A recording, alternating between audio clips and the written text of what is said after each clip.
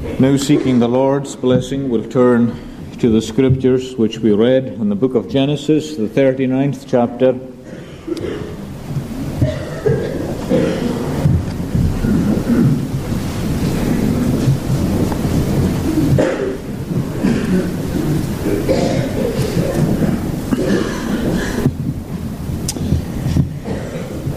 And we'll read at verse 7.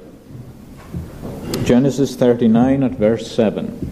And it came to pass after these things that his master's wife cast her eyes upon Joseph, and she said, Lie with me. But he refused, and said to his master's wife, Behold, my master knoweth not what is with me in the house, and he hath committed all that he hath to my hand. There is none greater in this house than I, neither hath he kept back anything from me but thee, because thou art his wife.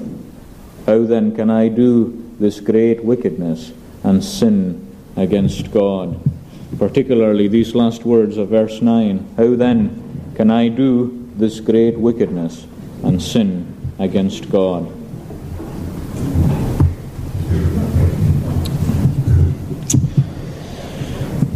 Now we saw how Joseph was betrayed by his brothers, and how he was sold to the Ishmaelites for 20 shekels of silver, which was the price of a young common slave. That was what they esteemed their brother to be worth, and that was a type of the way in which the Jews would treat the Lord Jesus Christ, who came to save them. Judas himself would sell him for 30 pieces of silver, again the price of a slave. Now, once Joseph is sold to Egypt, that leaves behind a family home that is suddenly racked with great guilt. And there are signs already that the brothers for the first time are feeling some kind of consciousness of guilt when they try to comfort their own father, and their father refuses to be comforted. And Jacob, on his own part, is so overwhelmed with grief that he cannot seem to get over it at all. The Lord hath smitten himself, and he is bitterly wounded, and he says that he will go to the grave weeping for his son. Now, although the situation looks desperate, and I'm sure it did for Jacob, and I'm sure it did for Joseph as he was making his way in that Ishmaelite caravan down to Egypt, though it looked desperate for him and for Jacob, who was wondering how on earth his family would ever bring the messianic seed into the world, nonetheless God was at work in all this. He was at the helm, and he was still in its midst. And there are many times in which God works in such a way that it is impossible for us at times to discern him. We just need to lay hold by faith of the fact that he is in control of our lives and of the situation in which we're found. And this was one of these instances for Jacob and for Joseph. But when the curtain falls in Canaan over a bitterly divided and guilty home, it rises in Egypt. And it's the Lord's purpose to bring his own chosen one down into Egypt. And there he's going to raise and exalt him to bring repentance to his own brothers. Now, when the curtain rises in Egypt, it rises over one of the greatest civilizations in the history of the world. And most of you, to some degree or another, are aware of that the Egyptian civilization, certainly at points, was amongst the greatest in the world. Now, at this particular point, when Joseph is sold into the Egyptian country, we are placed, say, around about 1800 BC. And it is the time of the late Middle Kingdom, or perhaps the beginning of what they call the Second Intermediate Period. And in that time, an interesting providence took place, and that was this, that a new group of rulers began to rule, or they began to become pharaohs in Egypt. They were known as the Hyksos people. And they were shepherd kings, basically Semitic people from Asia. They entered into Egypt in considerable numbers, and they entered in at a time of weakness and division. And they speedily entered into positions of power and influence until eventually they seized the throne, and they became very powerful dynasties. Now, their dynasties continued until the 17th dynasty, when a new king arose. You remember how Exodus opens by saying that a new king arose who knew not Joseph. What that means is this, that a new dynasty appeared in Egypt that had no respect for the Israelite people. And that was the advent of the 18th dynasty. And the very first pharaoh of the 18th dynasty, Ahmose I, he drove out the Hyksos people. And that is why that fiercely nationalistic dynasty turned against the Jewish people and oppressed them in Egypt. But up till that point, when the Hyksos were still ruling, while they were still the pharaohs, there was great tolerance in Egypt towards incomers, especially those of a Semitic background. They had a very open policy, especially if you were a Shemite. Now, isn't it interesting how the providence of God is ruling over all things, all events, the times, the seasons, the places? The heart of the king is in the hand of the Lord, and he ordains this new dynasty just at the time when this young Semitic man is sold as a slave into Egypt. And on this day when the Ishmaelite caravan appears, this slave which they bring, now we have no way of knowing if he was the only slave or not, but certainly this slave, Joseph, was put into the marketplace where slaves were usually bought and sold. And who saw him but this man Potiphar, the captain of the guard, a man of a very privileged position, a man of great power and influence underneath Pharaoh. Now he immediately saw Joseph as a young man with stature, a man of strength, and with the kind of master's eye that would be used to these things, he would immediately say, this is a man who I want in my household, involved in the affairs of my household. And he bought him. And so Joseph is sold into the household of this man Potiphar. Now, Potiphar immediately discovers that Joseph is a very reliable man, because the Lord was with Joseph, and he was a prosperous man.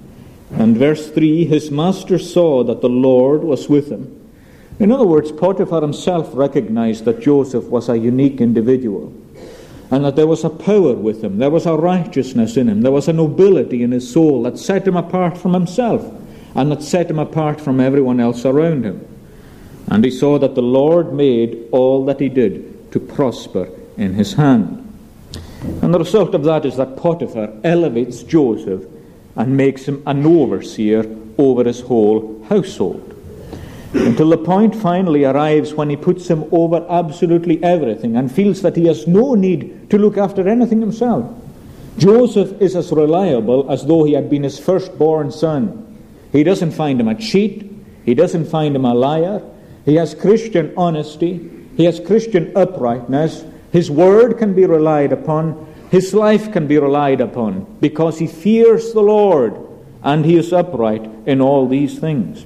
And not only that, but because of Joseph's presence in the house, the Lord greatly blessed the Egyptian's house for Joseph's sake, just as God blessed the house of Obed-Edom when the ark of God was in it. So Joseph blessed Potiphar's house for Joseph's sake. And the Lord blesses many a home because a Christian person is in it. The Lord blesses his people. And many of us, perhaps in this place, many of you are experiencing goodness at the hands of God, not perhaps because of yourself, but because of someone else closely identified or associated with you. That doesn't mean that you're saved. It didn't mean that Potiphar was saved, but it meant that the Lord blessed the Egyptian's house for Joseph's sake. The Lord takes care of his own, and he makes them a blessing. And so finally, as I said in verse 6, he left everything that he had in Joseph's hand. Now, in many respects, that reminds us again of the Saviour. It is as though the history of the Saviour is again being brought before us. He appears in the world, in the darkness of the Egypt of this world, and he appears in a low condition. He appears as someone who was born in Nazareth, someone who was born in poverty, born in a stable. But even as he grows up, there is a certain nobility about him that men are constrained to recognize. And that's why it's written at the beginning of the Gospels that he grew in stature and in favor with God and man. And God's stamp was on Joseph. And there were evidences that he was God's man, and that was a visible thing in Joseph's own life. Now, you can't expect that to happen without the devil going into action. And so he does. After all, here is a child of God entering the very citadel of the devil, Egypt. The devil goes into action. He's tried already to destroy Joseph by roaring like a lion. But he's not going to roar like a lion this time. He's going to hiss like a serpent. And in that way he's going to seek if he can bring down the child of God. Now you learn to watch, my friend, for the lion and for the serpent. It's one thing for the devil to tear you apart. It's another thing for the devil to undermine you and to subtly enter into your life. And that's the way he sought to come into Joseph's life. Because not only had Joseph found favor in the eyes of men, but in another different way he had found favor in the eyes of a woman. And this woman was all too willing to be the agent of the devil in bringing Joseph down in Egypt. Now we're told that after these things in verse 7, that his master's wife cast her eyes upon Joseph, and she said, "Lie with me." Now I want to look with you at three things. First, the temptation. Secondly, how Joseph resisted it. And thirdly, the outcome of that. The temptation, how he resisted it, and the outcome of that. Now, the temptation. She cast her eyes on him and said, "Lie with me." Now, there's an obvious element to that I have no need to elaborate on. It is an appeal to the carnal instinct. It is an appeal to the flesh. And there is no doubt that this woman, being a woman of power, being married to Potiphar, the captain of the guard, would in all likelihood be an attractive, perhaps an intelligent woman. And she seeks to ensnare Joseph in that way. But like every temptation, it is perhaps not just as simple as that. And there are elements in this temptation that make it a little more complex. Let's put it this way. Who, after all, is Joseph? Well, he has appeared in Egypt as a slave. Yes, but that's an appearance. In a sense, it might be a reality. But deeper down, there is another truth. Who is he? What is he? Well, he is a son. He's the son of a prince with God. He is the son of Israel. What is more, as far as Joseph is concerned, in spite of his circumstances, he's a man of rank, he's a man of dignity, and he is a man of destiny, appointed by God to attain great things and to do a great work. Did he not see that in his dreams? Did God not tell him as a young man that the Lord was going to use him and was going to do a mighty work through him? That was his position. That was his rank. And that was his dignity.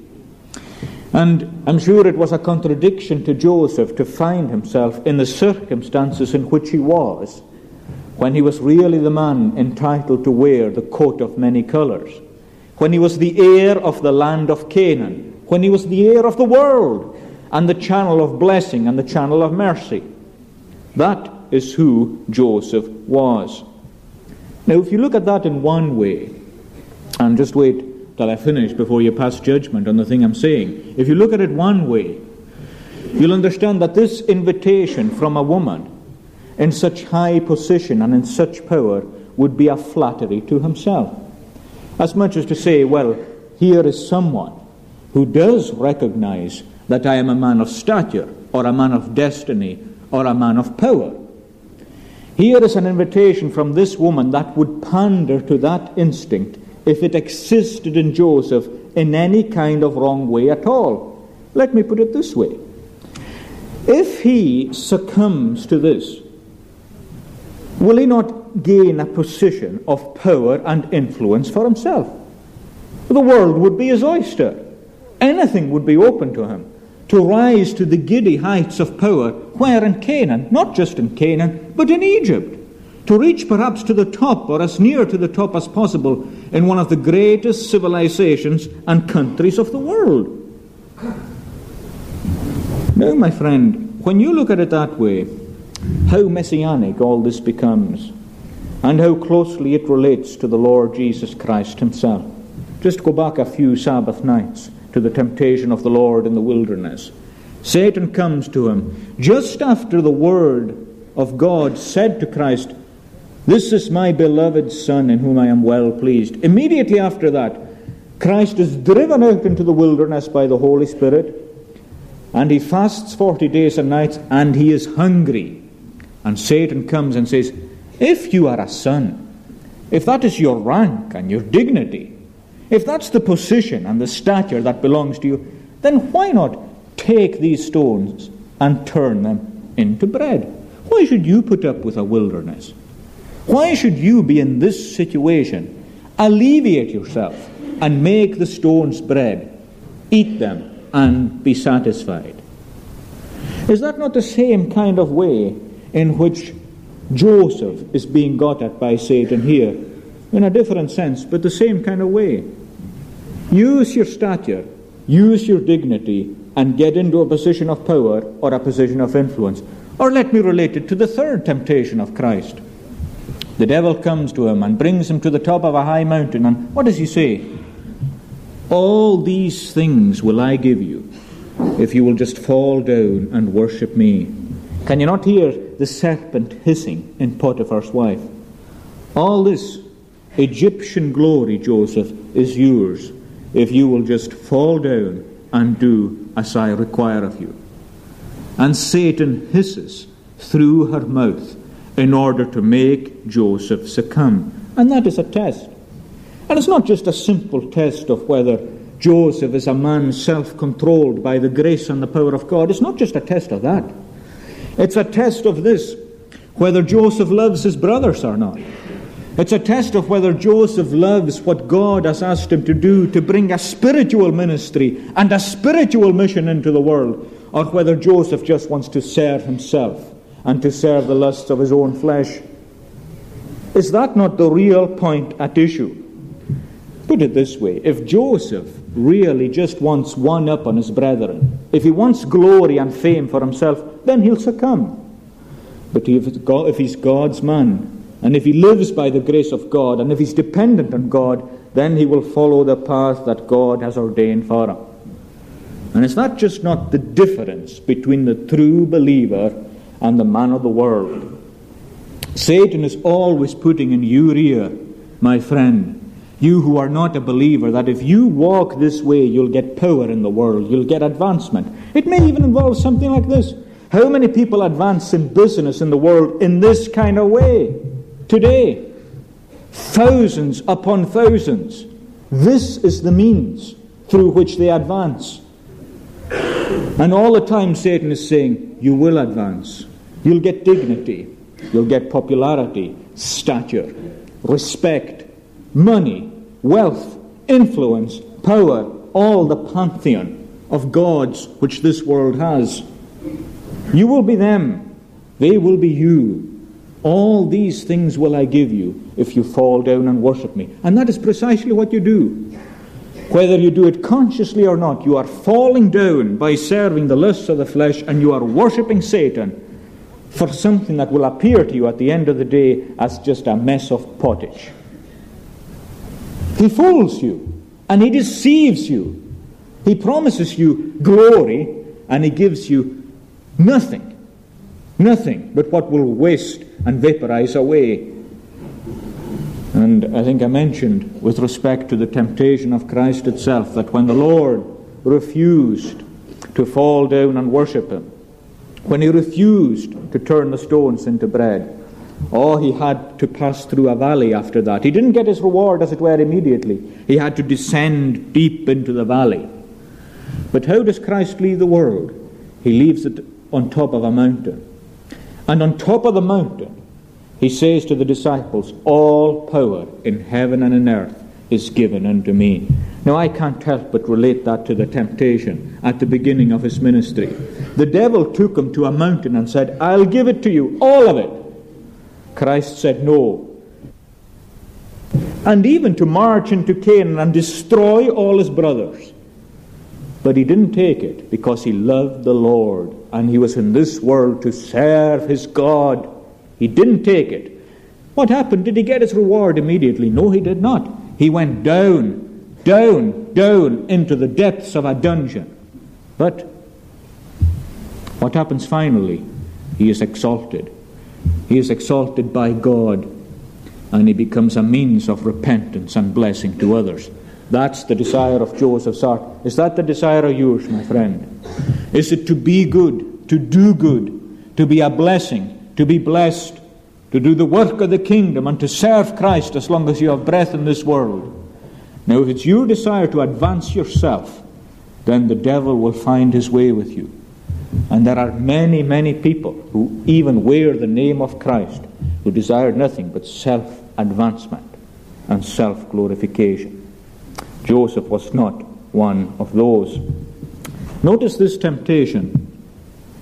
It wasn't just a one-off thing. In verse 10, it came to pass, as she spake to Joseph day by day, that he hearkened not unto her to lie by her or to be with her. Day by day. Now you know yourself that a temptation that occurs day by day is far more difficult to resist than a temptation which just comes once. And that's the end of it. Joseph was exposed to the hissing serpent in this woman over a prolonged period of time. And that brings me to the second thing. How is it that Joseph resists this temptation? And after all, if we understand how he resists this temptation, we have some kind of key or handle into resisting temptation ourselves. It is around, and sometimes it will come strongly in one form or another, and we are all required to withstand temptation. How does he do it? Well, first of all, and I can't emphasize this enough, he tries as hard as he can to avoid it. If you're prone to stealing apples, stay outside the orchard. Simple as that. Notice at the end of verse 10, he hearkened not unto her to lie by her or to be with her.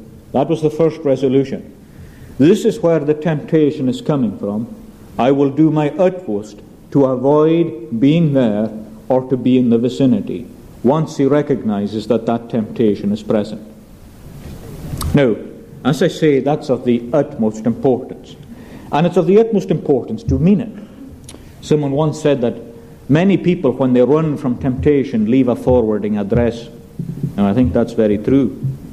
I think that's very true. The best way to run from it is really not to be too near it, once you sense it and once you see it. Now, sometimes that can be difficult. Take Joseph's situation. He is a servant or he is a slave in Potiphar's house. It's not easy. But he still ensures that as far as possible he is not in the presence of this woman. No, if that is his attitude, he will experience the help of God. There has no temptation taken you but such as is common to man. But God is faithful, who will make a way of escape that you may be able to bear it. You are looking to the Lord and dependent upon him and trusting him, then he will give you that way of escape. He'll give you that way of escape. Now, I'm conscious that a crisis came here. One day Joseph went in and there was just for some reason in the providence of God no one else around. And she seized a hold of him and she caught his garment and she said, "Lie with me." And what does he do? Well, he doesn't stay. He doesn't plead a sophistry. He doesn't try a casuistry of any kind. He doesn't try a special pleading. None of that. He doesn't, in the heat of a crisis, stay to argue the thing. He leaves his garment and out he goes. She sees his garment and lays hold of him. He shakes off the outer garment and he steps outside the house. Now, I'll tell you a fact, that Joseph would never have responded with such strength had he not been prepared beforehand for that? Had he not been a man who was fighting temptation in his day-to-day life, he would never have responded to that in a crisis. And should that not give you yourself a cause for alarm or a cause for self-examination? What if you were exposed to some kind of crisis, whether of this kind or another? How would you respond? Can you say that day by day with Joseph you have been resisting and seeking the help and the grace of God in this matter? That's what made him strong in a crisis. Nobody stands in a crisis unless he has stood before the crisis or prepared for the crisis. If I am a weak, unprepared man, then unless God by some miracle rescues me out of the situation in a crisis, you will fall. You will fall. And the consequences of that, well, what are they? The chastisement of the Lord. And as we've seen often enough in the life of Jacob and in the life of David, the chastisement of the Lord is not something that you can say, oh, it's just the Lord's chastisement. It is a terrible and crushing weight to come upon you when it appears. In other words, you can only stand in a crisis if you're preparing for the crisis throughout your life. You've got to be ready, and Joseph was ready.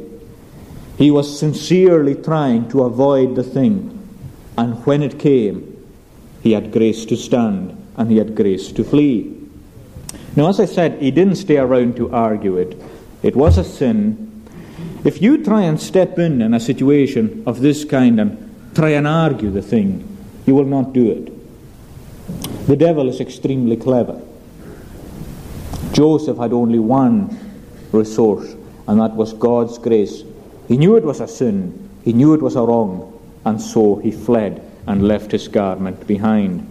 Now let me just relate that to every single temptation. You could be under the power of one particular temptation tonight. Now, when I say keep away from it, I mean that. Learn to identify not only where that temptation is, but where you are likely to meet it. And insofar as possible, avoid these things.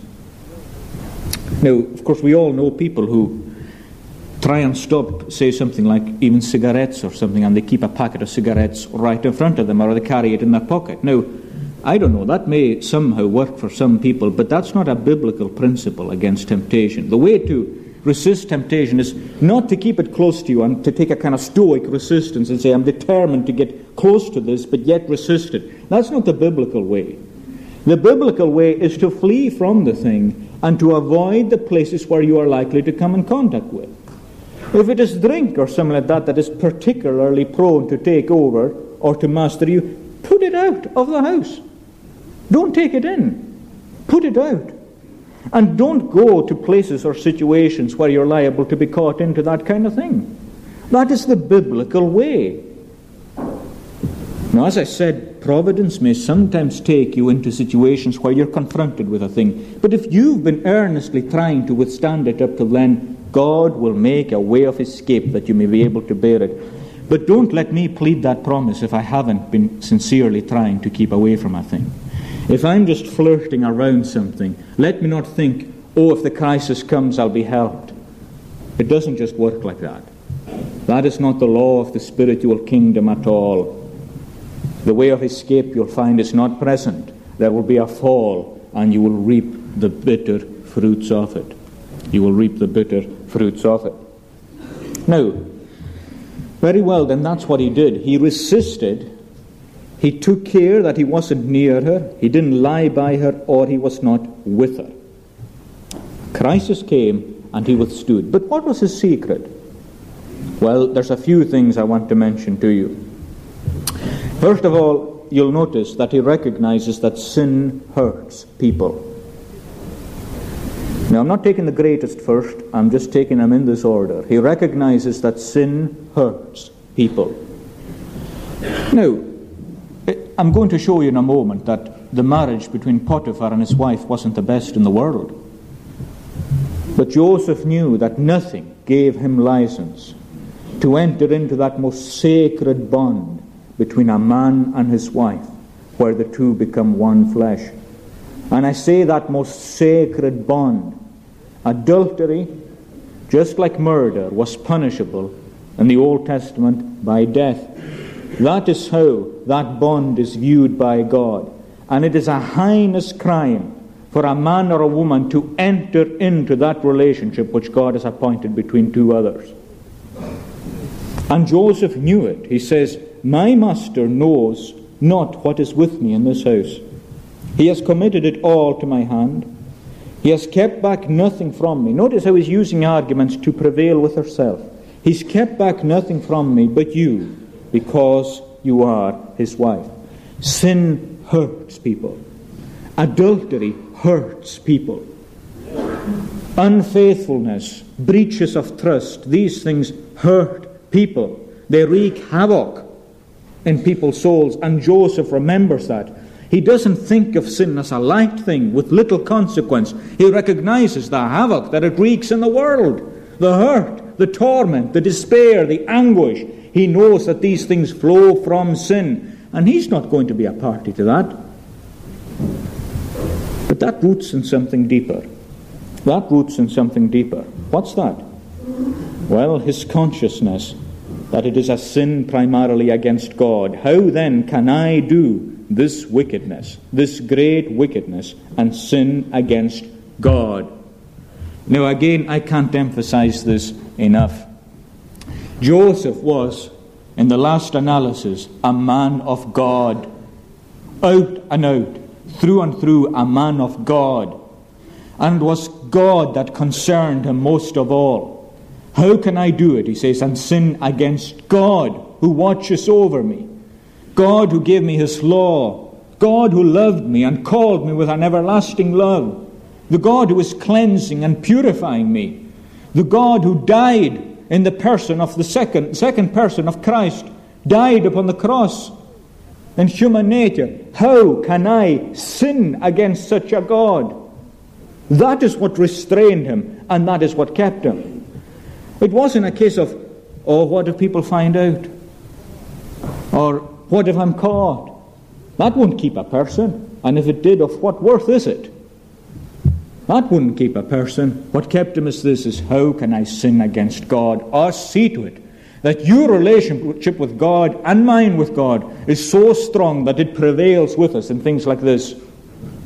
That it keeps us from sin and makes us cleave to the path of holiness. And let's flee from that relationship with God that is so weak that it doesn't desist us from anything. How can I do this, he says, and sin against God? And notice, he also gives the thing its proper name. He says, how can I do this great wickedness and sin against God? Is that what you would call adultery? I wonder. How many people in the United Kingdom tonight would call adultery a great wickedness? How many magazines today advocate it? Advocate it. And I don't just mean indirectly, but actually advocate it as a positive thing. Now you might not do that, but I wonder if you bring it down by doing other things. For example, you call it by a euphemism. You've euphemized the thing right down to nothing. You call it an affair, or perhaps a fling, or something of that kind. Now what do you do when you give names like that to a thing like this? Well, you make it a small, innocuous little thing. That's what you do. You give it a name that makes it just an irrelevant little thing that you can just push to the side and forget about. Joseph says, how can I do this great wickedness and sin against God? And it's interesting that every kind of sexual sin is euphemized in our society today. It's given a name that makes it moral, or amoral maybe, but certainly not immoral. For example, alternative lifestyle. What's more harmless than that? An alternative lifestyle. As though it was like choosing one loaf of bread over another. Alternative lifestyle. Is that what God calls it? When you start using the vocabulary of the wicked, don't be surprised if you begin to adopt the lives of the wicked. Call it its name. call it adultery, and recognize that although you might escape in this world, the adulterer will not escape the judgment of God in the world to come. And Proverbs tells us that very clearly in chapter 6 and verse 32. Proverbs 6 and verse 32. Whoso committeth adultery with a woman lacketh understanding.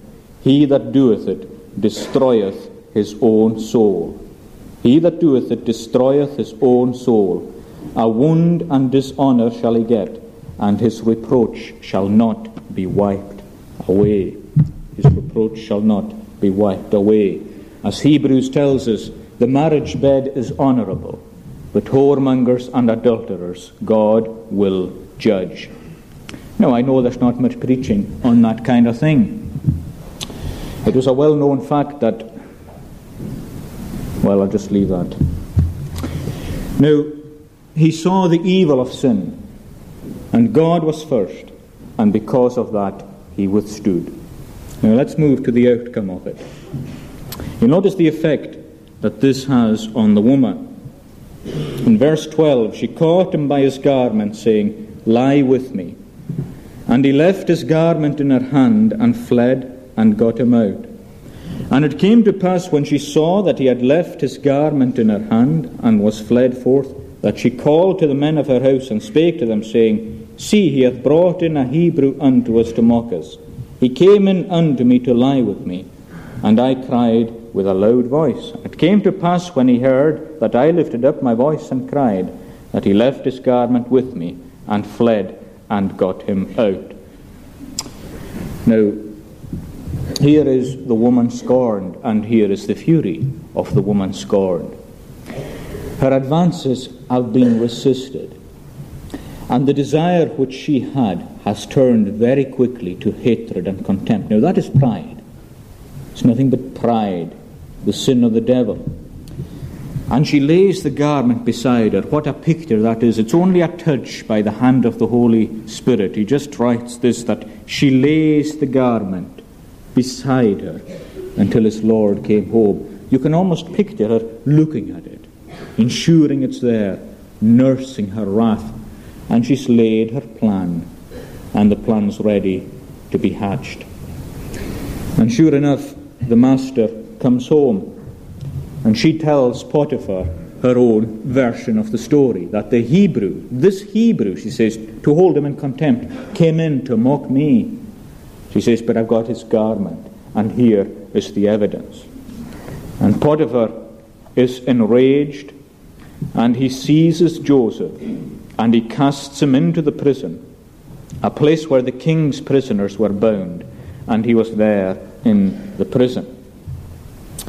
Do you think Potiphar actually believed his wife 100%? Well, I do not. And I'll tell you why. There's a few reasons for it. In the first place, he only ends up in the prison. Now, a crime like this would have usually been punishable with death right away, no questions asked.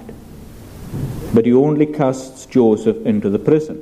Secondly, a woman as persistent as this woman was with Joseph cannot possibly have gone unnoticed all the time by Potiphar himself. I'm sure that a man with his own power and with his own influence suspects perhaps that it might just not be the way that his wife has said it.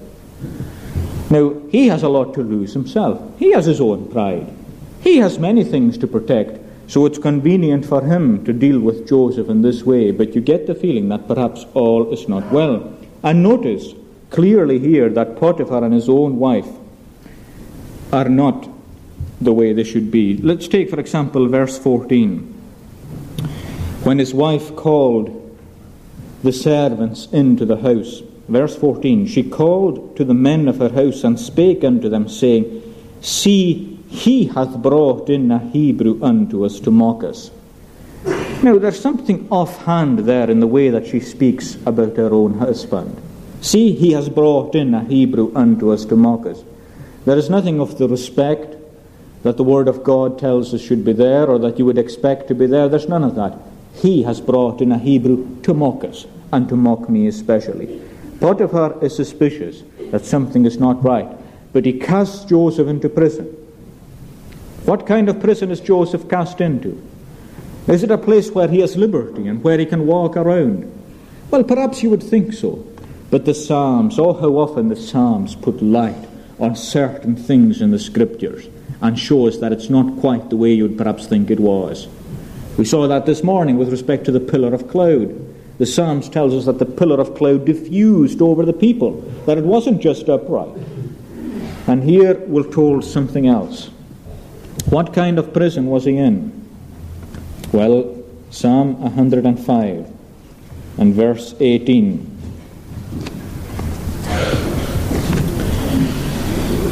Even Joseph, whom unnaturally sell for a slave did they, whose feet with fetters they did hurt, and he in irons lay. Whose feet with fetters they did hurt, and he in irons lay. He was tied with chains in the depths of the king's dungeon, so tightly that the iron cut into the skin of his body. Why? Because he was obedient to God. That's why. Does obedience to God lead you out on a rosy path? Ask Joseph. Ask Moses in the wilderness. Ask John the Baptist in the dungeon just before he had his head cut off. Ask Jeremiah when he's in a dungeon up to his armpits. Does obedience to God mean that everybody thinks you're great and you can just roll along? It does not. Obedience to God means reproach, means suffering, means testing, means trial. And that is what Joseph discovered. Now, this is a wonderful verse in the Psalms here. It's a wonderful verse. Listen to this. Verse 19. Until the time that his word came to give him liberty. That's the word of God which gave Joseph liberty. That was some 10 years to come. The word and purpose of the Lord did him in prison try. My friend, what I'm saying is this. What was his greatest trial in the prison? It was the word of God and the purpose of God. What does God mean by this? And what word of God? The dreams that he received not so long ago.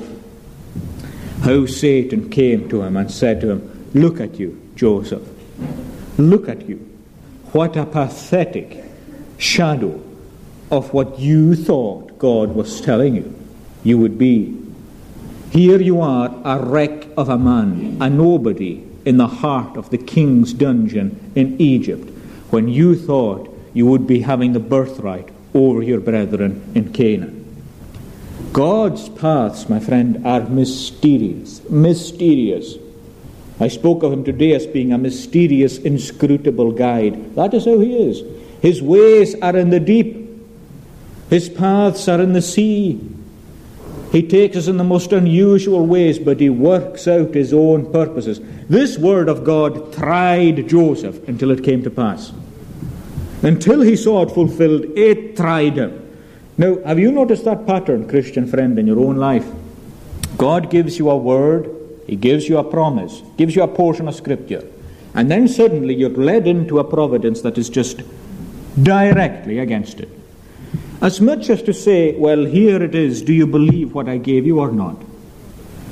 And it's in the teeth of your providence that you have to say, yes, Lord, I believe, and I will hold on, and I will cling on, and I will hold on fast until I see the thing being brought to pass. That is God's way. His people are a tried people. They are a tested people. And that's what Joseph discovered in his own life. But what is this but really the humiliation of the Savior? Is that not right? Is this not his Golgotha? Is this not his place of the skull? Has he not now gone into the place where he can say, my God, why hast thou forsaken me? Has he not gone down as low as he can go? Yes, he has. Just as Christ was going on the cross to descend as low as he could possibly go and cry, my God, why hast thou forsaken me? And is the devil not casting in Christ's teeth there upon the cross? Let go your hold upon God. Let go your notion of being a son. You are a condemned, you are a cursed man. Curse God and die. Is that not what Satan was casting in the face of the Lord Jesus Christ upon the cross? But what does the Lord say? He says this, Thou art he out of the womb that did me safely take. When I was in my mother's breasts, thou me to hope didst make. And I was cast upon thy care, even from the womb till now. And from my mother's belly, Lord, my God and guide art thou. He never lost his faith, and he never lost his hope on the cross. And it's important to understand that. It's one thing for the Saviour to be in darkness, and to experience darkness, and to feel darkness. It's another thing to say that his faith was extinguished, and that his hope was lost. No, that would be blasphemous to say that. But he held on in darkness. And you'll have a measure of that. Let me tell you, at some point in your Christian life, you'll have a measure of that where you can't really see much light. But you'll just have to hold on, and you'll have to keep going and trust in the Lord, and he'll bring it to pass. You'll see his promise fulfilled, and he will bring you to a place of liberty and a place of wealth, and you will praise and bless the Lord for all that he has done for you. And interestingly, after a short time, you'll notice how Joseph's situation changes. I want to close just with this. Notice how the chapter closes. It closes as it began. It's again a case of two brackets here. It closes like this in verse 21, But the Lord was with Joseph and showed him mercy and gave him favor in the sight of the keeper of the prison. And the keeper of the prison committed to Joseph's hand all the prisoners that were in the prison, and whatsoever they did there, he was the doer of it. The keeper of the prison looked not to anything that was under his hand, because the Lord was with him, and that which he did, the Lord made it to prosper. Ah, my friend, you can't extinguish a gospel light. You can't kill off a good man. You can't do it. Here he is, and the light shines.